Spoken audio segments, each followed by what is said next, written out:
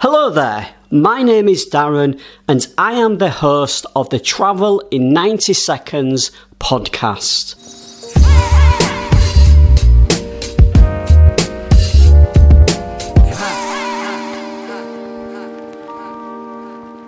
In every episode, I will be giving you my opinions on the latest travel news and sharing my tips to help you travel stress-free. Please take a moment to subscribe to my show on Anchor, iTunes and Google Play. Let's get into the show. Today I want to talk about North Korea and its focus on promoting the country to tourists.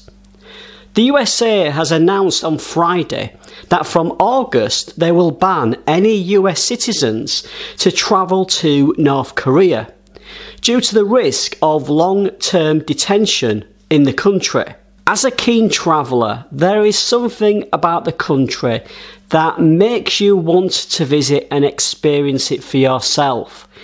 And while I am sure that the news that comes out of the country is true, let's not forget that governments like the US and the media have their own hidden agenda.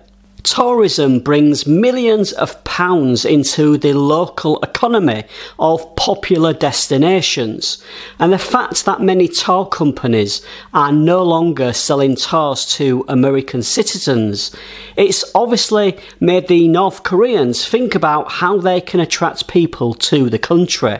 Once in effect, US passports will be invalid for travel to, through and in North Korea, and individuals will be required to obtain a passport with a special validation in order to travel to North Korea.